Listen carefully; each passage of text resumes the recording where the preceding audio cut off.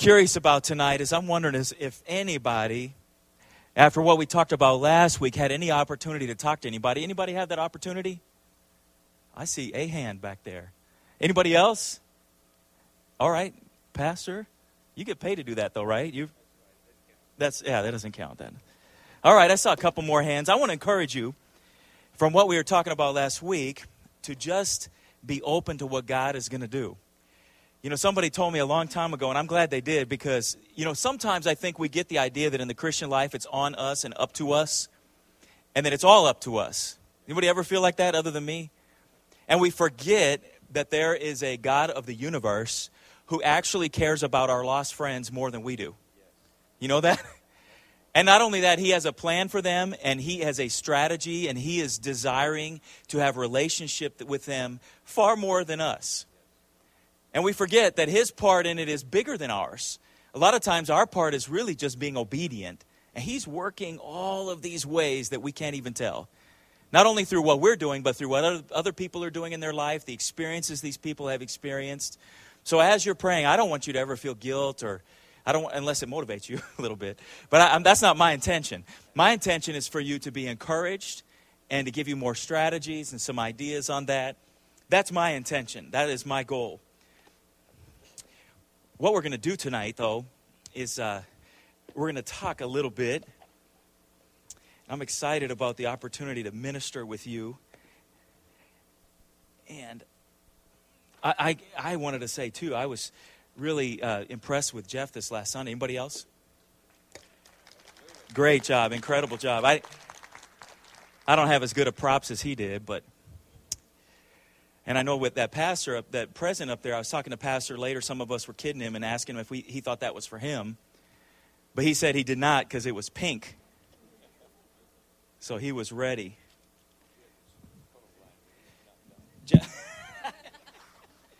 Y'all didn't hear that, but he said, Jeff's colorblind, but he's not dumb.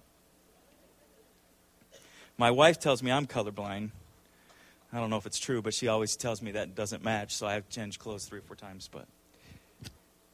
Do y'all miss the real matches with the little white tips?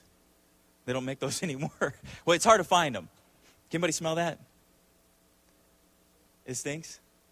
Does it? I'm going to try to help that smell be a little sweeter for you in a minute. How about that smell? Can you smell that? Isn't it interesting how powerful smell is? I'm always amazed. You know, there's certain smells. I mean, there are people who even have incredible businesses based on smell. Aromatherapy. Anybody ever done that? You can be honest. I don't think it's all crazy. I think it makes sense. I mean, there's things that make us feel more calm or comfortable. And I know some people talk about calming colors, and I know those things are real too. But what I'd like to do for just a few minutes with you, I just want to mention some things that smell, and I want us to think about it for a minute and think about how that affects you and what memories come up in your minds. How about the smell of a dog, a wet dog? You know how sometimes you love them just at a distance. I mean, they can get so close, and then all of a sudden you're smelling like a dog, and you don't want to pet them, but you can't help it, and they're doing this on you. How many have ever had that happen when you're washing your dog? Now you're all taking a bath. How about curry? I'm not saying this for you, Neil. I'm just saying. But I enjoy curry, but it's a powerful smell. And there's been times where I've been walking by and I'll smell that smell and I'll think, okay. And I remember the last time I went, there was this great, in St. Paul, we lived in North St. Paul, and there was a great Italian buffet, or not, it's an Indian buffet. And you can get all these different choices, which was, wonderful. So you weren't, obligated to just order one thing. I don't know about you, but coffee to me, the smell of coffee, that's what this candle is. Anybody smell this yet? Thank you. Probably all of us that are coffee addicts, you're smelling this. And it's a coffee smell. And it's something about the smell of coffee that I just love. Now, my family doesn't always share that with me. Like, I love opening that coffee the very first time when you open that, that little foil deal. And that smell comes out, and then, it does not fail. I usually do that in the morning. One of the kids will come down. What is that? That's beautiful is what that is. That's what I'm telling you. You go to that next picture even, because there's one on there. Go to the next one. See, if they actually sold that, I'd probably buy it. If that was real. course, some smells aren't as good, like body odor. You know, you ever been in a tight place and somebody just didn't have the same hygiene that you? Maybe you were traveling. I know one time I was, anybody ever been to the I know, I saw that picture and I was like, for real? That looks real. I think that really happened at some point. I'm not sure why, but anybody ever been to Statue of Liberty? Up inside it? If you have never been, you need to go see that. But I'll just warn you ahead of time, there's close quarters. And if you go up the stairs, literally there will be times where you are walking for, and it depends on how crowded it is, but I know the time I was there is in July, and New York weather can be just like here, nice and humid. And I was inside there, nice close quarters, and I was literally standing with my nose right in the middle back of the man in front of me. And let me just say, that was a long hour and a half. And when we were done, I think all of us felt like we needed a shower. And we just felt like that smell was on us. I mean, I think you know what I'm talking about. How about barbecue, though? We live in Kansas City, home of barbecue. That's one of the best things about living here for me. I love it. We eat barbecue everywhere. And it's been one of my personal goals to try every barbecue place there is. And I had missed bandanas, and we went there the other day, and I'm glad we did because it was good. I forgot it. It was good. I enjoyed it. Fresh cinnamon rolls. Pastor has a thing about cinnamon. I have to admit, I do too. And, man, just looking at those and fasting, man. Yeah, it does. It stinks. How about campfire smells? Do you love that? I do. I love it on my clothes, and then the next day you can just, we'll do a fire pit at our house sometimes, and even when you're there and experiencing it, sometimes you're not smelling it, and then later as I'm, that shirt's hanging there, and you think, wow, I just love that smell. It brings back so many good memories. Times camping with the family or with my dad, or to me that, or being from California on the beach. That you do that a lot on the beach out there. Have a big fire pit, and sometimes a really big fire pit, but police will come and tell you. And then anyway. We did the matches already. Anybody know what cordite is? Anybody love that smell? Anybody here shoot or enjoy firearms? Well, I'll smell that smell, and that just rockets me back to being a kid and times with my dad, and we'd go out and target shoot. Those are just special memories. That smell, it can be anywhere. Now, sometimes if you smell it in the wrong places, it's alarming. You think, well, what does that smell? That can't be a gunfire. Hopefully not. Skunks. Anybody else love? You know what? I love that smell just in small quantities. Anybody else like that? Very small, but not, I don't want to hit one or be right up on it or be sprayed, but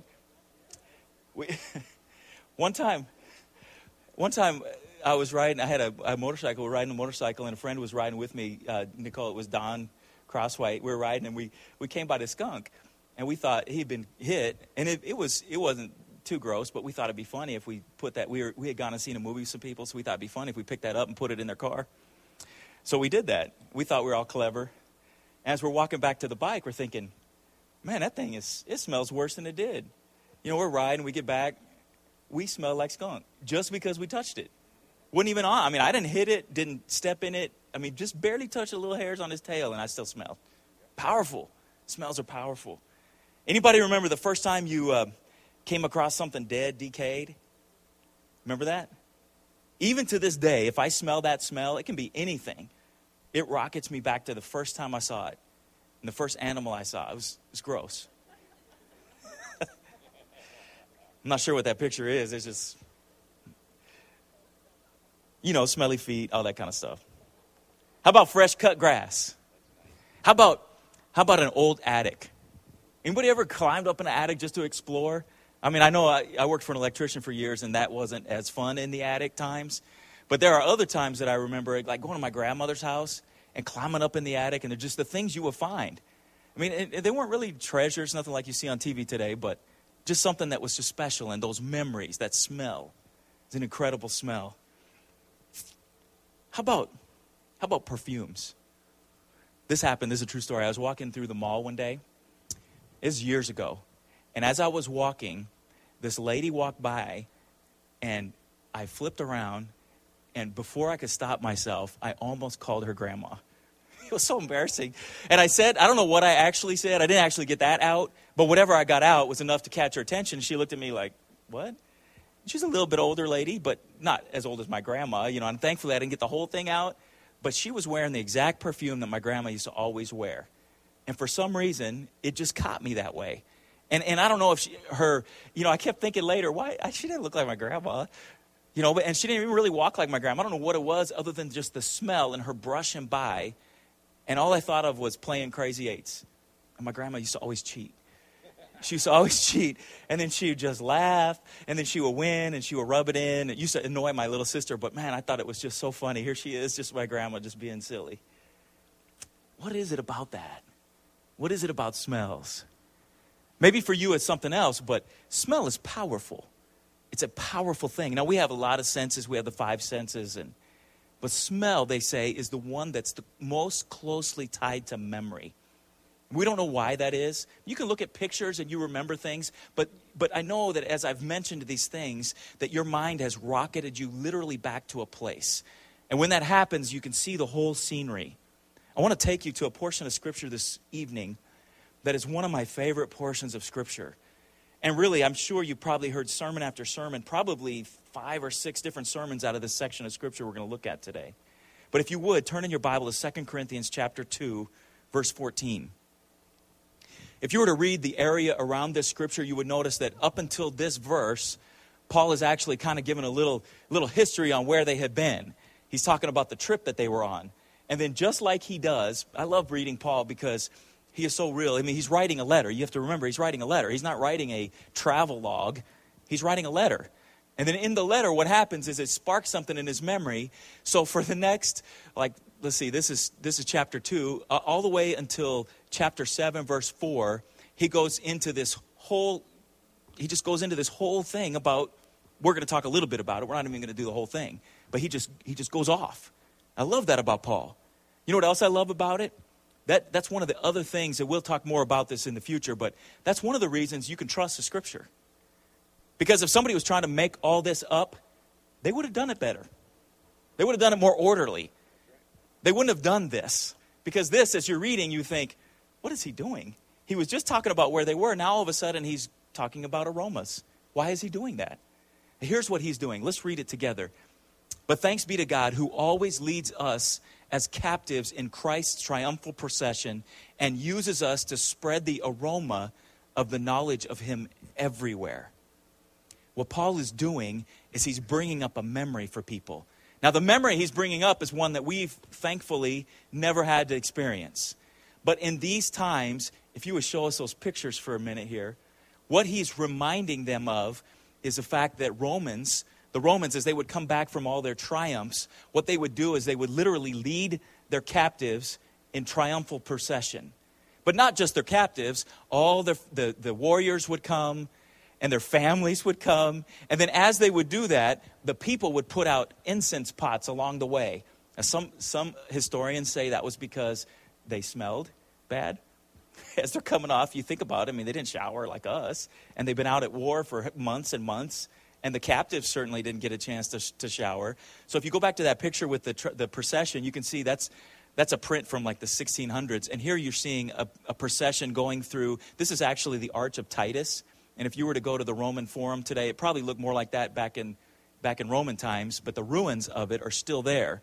And one of the reliefs that you can see in the Arch of Titus, that's what it looks like today. And on the inside of it are pictures of actually when he destroyed Jerusalem.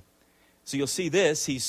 You're seeing some of the soldiers coming in, and you can see in front of them are probably some slaves. And then the next picture, you'll see a relief of actually some of the things that they took out of the Jewish temple. The temple was destroyed in 70 A.D., and then this happened in about 71. And you look at that next picture; it shows a little bit better picture, better lighting. You can see obviously the candlestick and some of the other things right from the temple. But let's think about this for a minute. Let's look back at the Scripture for a second. It says, thanks be to God who always leads us as captives in Christ's triumphal procession and uses us to spread the aroma of the knowledge of him everywhere.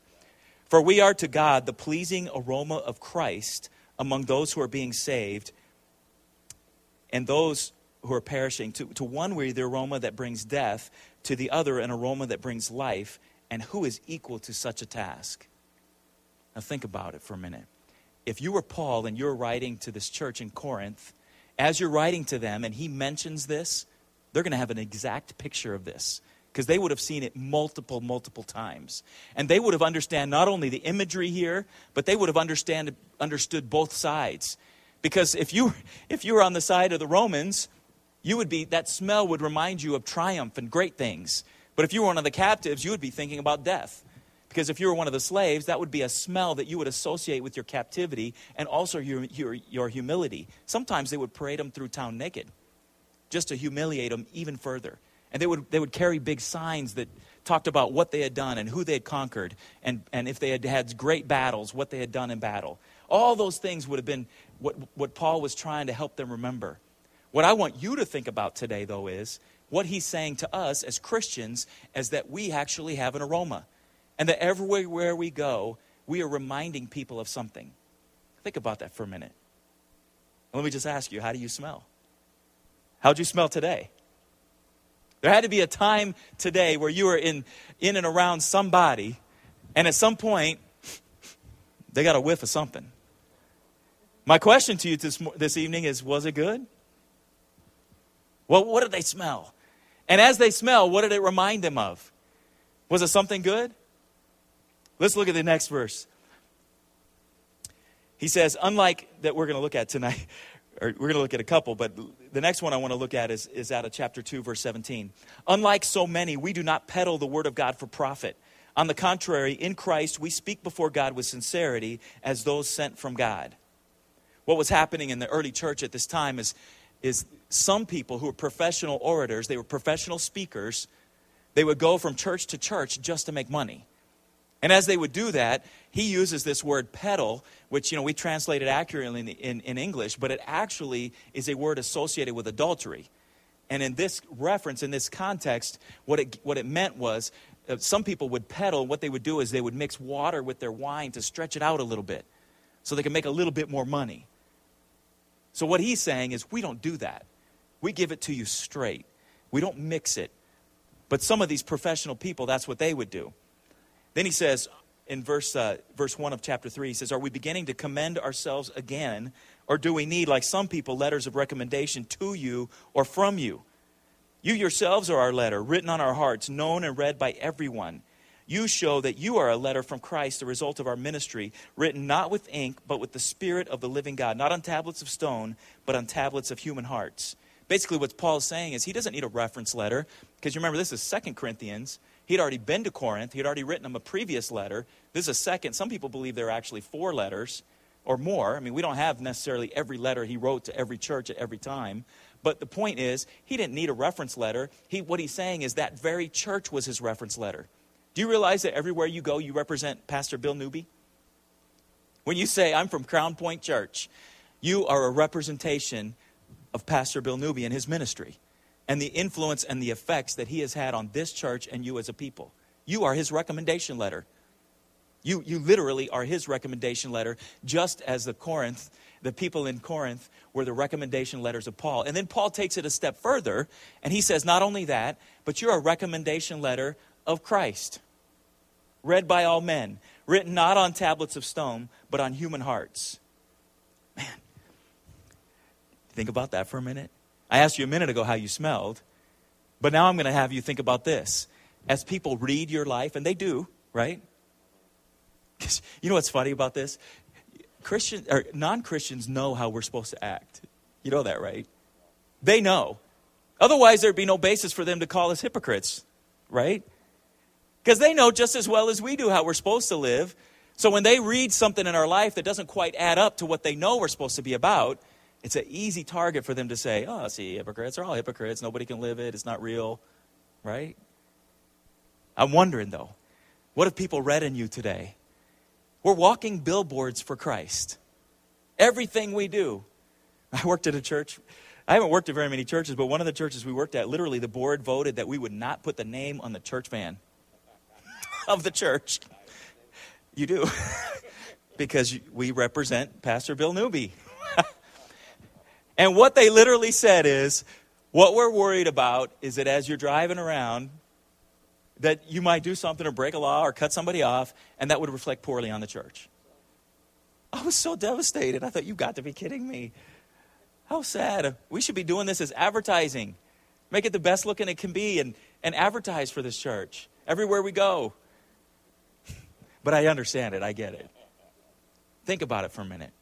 What have people read in your life this week?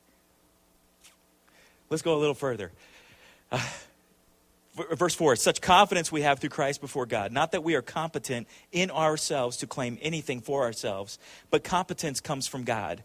He has made us competent as ministers of a new covenant. Not of the letter of the Spirit, for the letter kills, but the Spirit gives life. If I were to ask you today, who are the ministers at Crown Point? Before we read this scripture, what would you have said?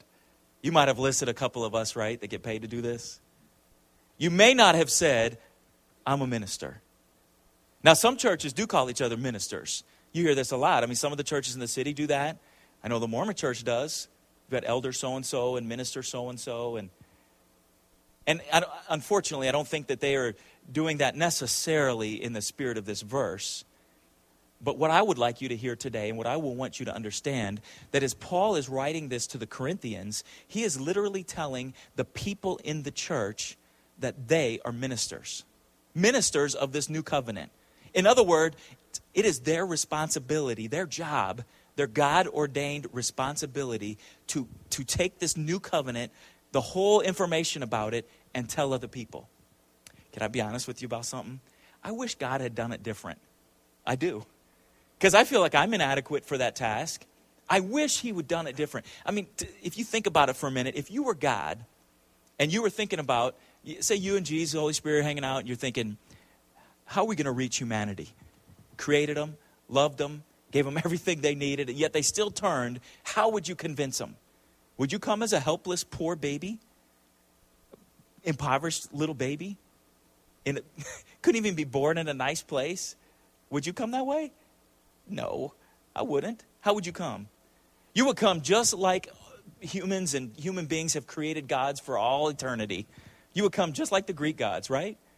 That's what they were thinking. If they were God, they would come as some massively built, shining person. That's how we would come. Some God that would tell people, no, you're going to do what I said because you're just going to be amazed by me and you have no choice. We'd be dictators, wouldn't we? Isn't that how we would do it? If you're honest, I would come with way more power and glamour than what Jesus did. But that's not how God chose to do it. Not only that, I would work it like this. I have an uncle who's not a Christian.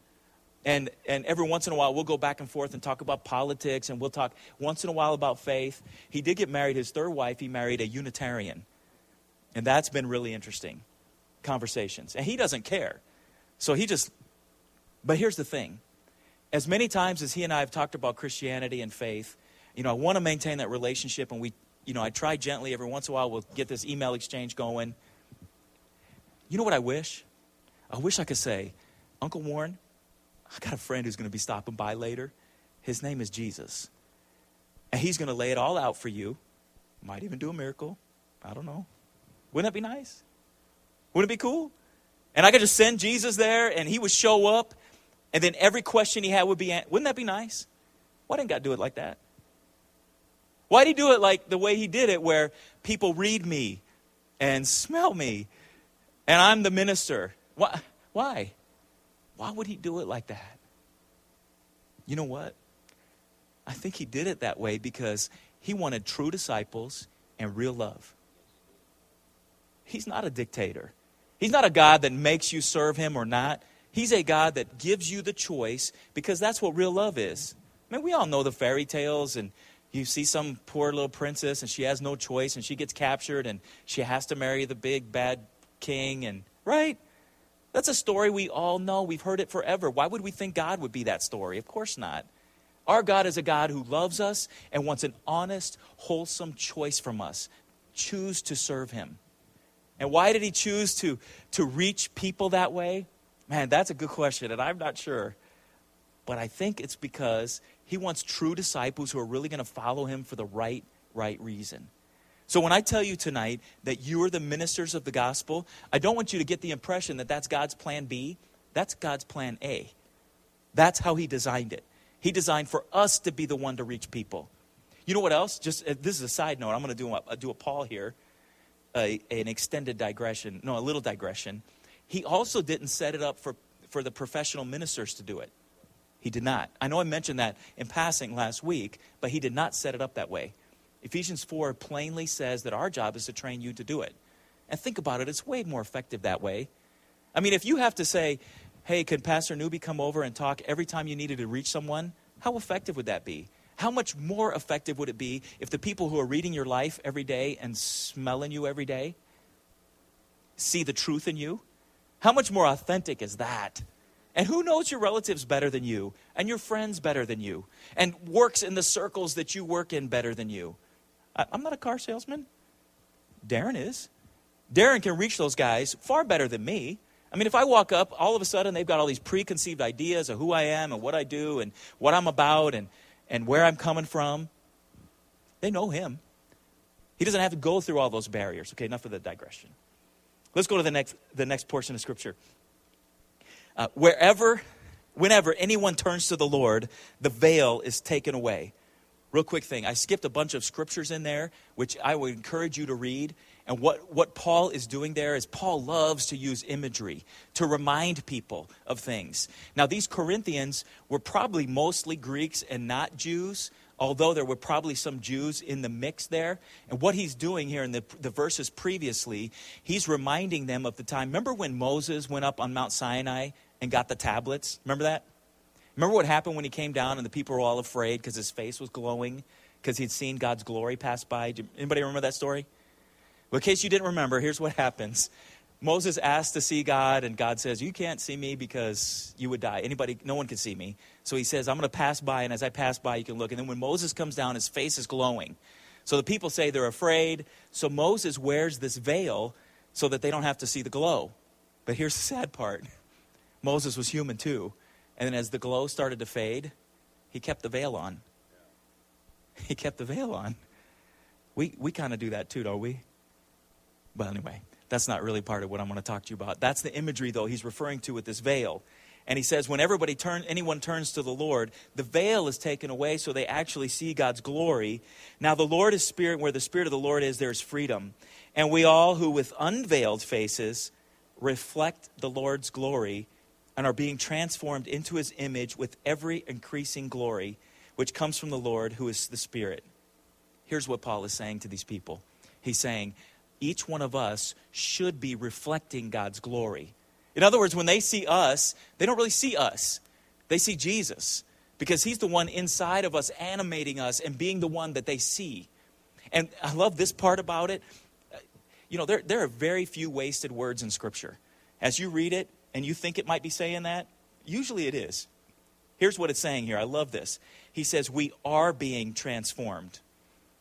One unfortunate thing with being Americans in 21st century is we don't really know our grammar that well.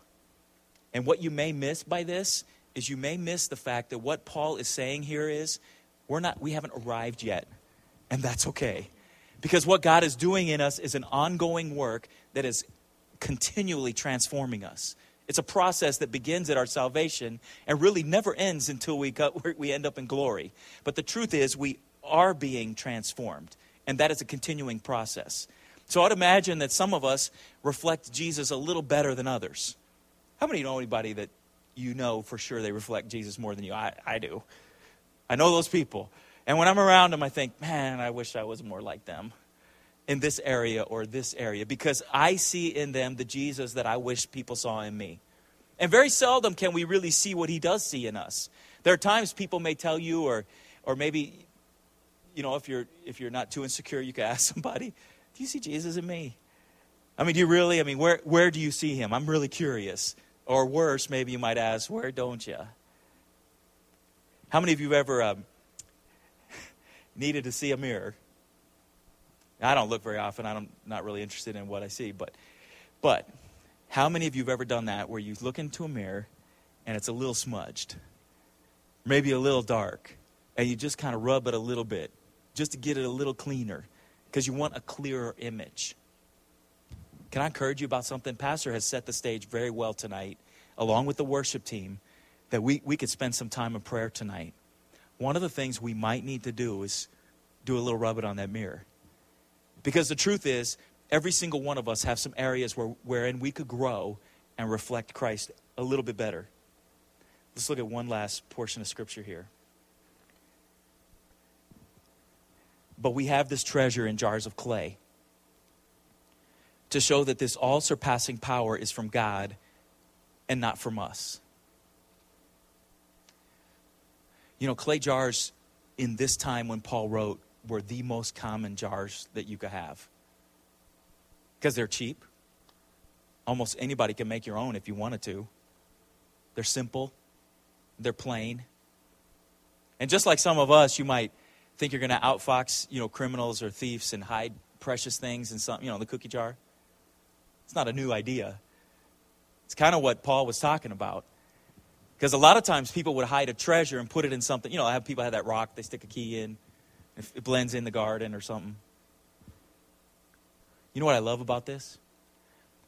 What this tells me is it's not really meant to be a negative thing and say that we're not important or we're not special. That's not this verse. There's plenty of verses that say that we are special and important. What Paul is really saying here is that God chose to use the ordinary. I didn't put the scripture on the screen, but one of my favorite scriptures in the whole Bible is Acts 4:13. In that scripture, that's right after, remember Peter and John were walking in the gate beautiful, and the leper was, or the crippled man was there, and they thought he was going to give them some money, and instead they said, silver, remember the song? Silver and gold have I none, but such as I have give I thee. And that guy went jumping around and all that. Well, when they put Peter and John on trial, the Jewish leaders looked at each other and said, what is going on here? These are ordinary, unschooled people. What's happening? How can this be? And then they said they could tell that they had been with Jesus. Jesus makes a difference. He takes these ordinary pots and does something amazing with them. And he does it for the very reason that he states right here, to show that the power is from God and not for us. When I started off tonight, I was careful to say that we get the idea that sometimes it's us. And we may feel insignificant, or that we haven't done the right things, or that we're not good enough, or that we don't have the right words, or that our life isn't perfect enough, our mirror's not shiny enough. But it's not really about that. If you're willing to let God use you, the truth is that he takes these ordinary pots, these clay jars, and he chose to put that treasure in them. That treasure, we get the opportunity to reveal the plan of the universe, the God that loves them, to these people. We get the treasure to tell people that their life doesn't have to go on this downward spiral. Sometimes you can tell them, look, I was there and I know what you're living. I know where this ends up, and you don't want to be there. You get that opportunity. I think God gave us that. One of the reasons he chose to use us instead of come down like some Greek god is because we get to be reminded over and over that it's not us. There's no room for arrogance here or spiritual pride. The truth is that every one of us are those clay pots that are common and ordinary. But in the hands of God, they hold a treasure that will change lives. 2 questions. How many of you have seen God change a life? Raise your hand. I think it's important for us to see these hands.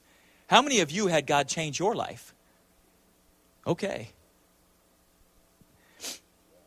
Oh, man. So let me ask you again. How do you smell?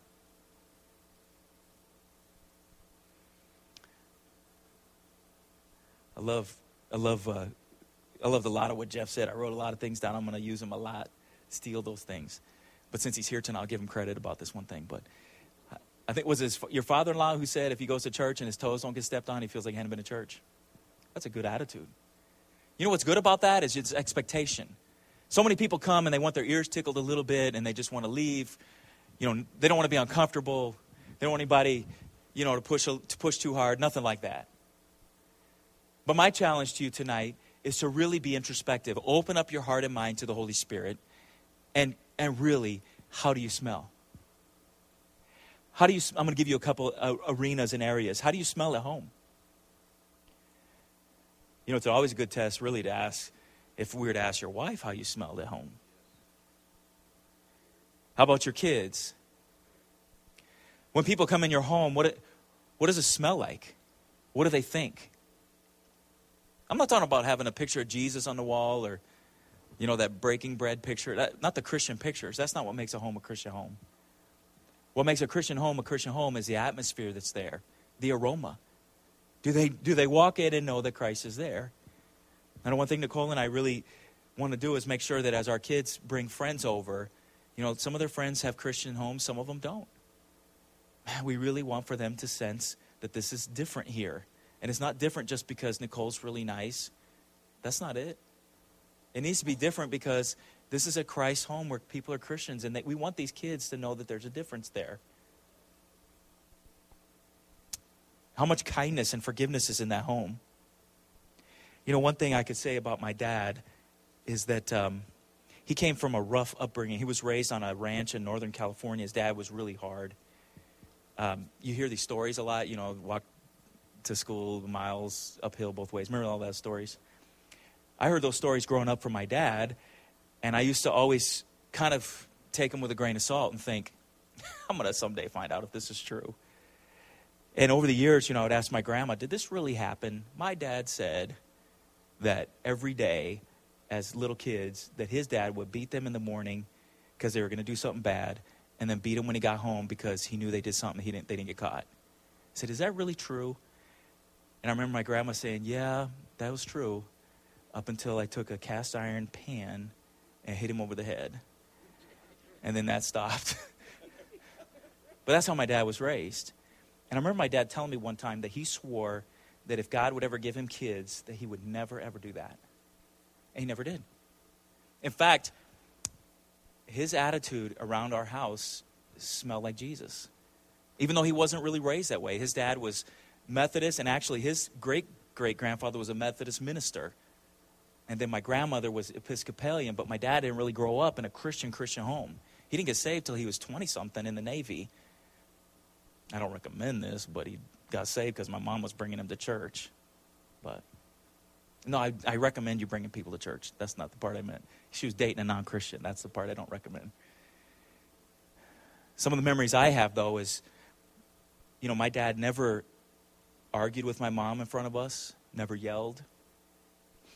In fact, it was way worse to get punished by him than my mom. Anybody else have parents like this? Because he was real calm and quiet. We'd be crying, and he didn't even do anything. He'd sit us down and talk to us. Then he'd spank us. It's just totally different situation. I have a distinct memory of helping him work on the car. I remember once, in particular, he's working on this. His hands are up in the car. I remember the wrench slipping. And since then, that's happened to me a number of times. And I think of him because I remember as that wrench slipped and his hand went up in that engine and see his knuckles all bleeding and him just saying, Jesus. That was aroma. That smelled like something to me. I remember him taking me to prayer meetings at church and praying beside him. I remember one night I woke up in the middle of the night and I heard some weird sounds in the house. So I went exploring just to see what it was. And I remember making my way back to their bedroom, and my dad was kneeling by the bed praying. And he was just praying for the Holy Spirit. And I don't know if he speaks in tongues to this day, but I remember him just desiring God. That was aroma. An aroma that made a difference in my life. So how do you smell at home? How do you smell at work? Man, Jeff, you really impacted me, but he said last week that there's some people maybe don't even know you're a Christian at work. It doesn't come up. Do people know? Could they tell? Would they be surprised? How sad would that be? Do you laugh at the jokes? Do you stand up for what's right? How do we smell as a church? I'm not trying to meddle here or anything, but I think you smell pretty good, to be honest with you. But let's think about it for a minute. How do we smell?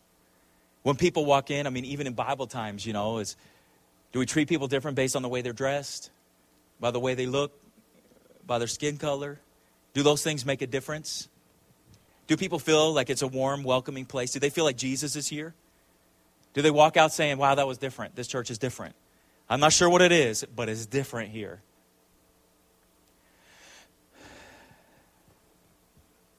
How do you smell? What do people read? Do you feel like you're being a minister of that new covenant? Are you reflecting the Lord's glory? I'd like you to bow your heads for just a minute. I'm going to invite you to the altar in a minute to pray. If you feel more comfortable praying in your seat, that's fine. Our desire is that you reach God tonight. And that if there's some things that you need to change and some rub it on that mirror that needs to happen, that you do that tonight. Our world needs to see a real Christianity. Our world at its worst needs to see the church at its best. So how do you smell tonight? Would you stand with me?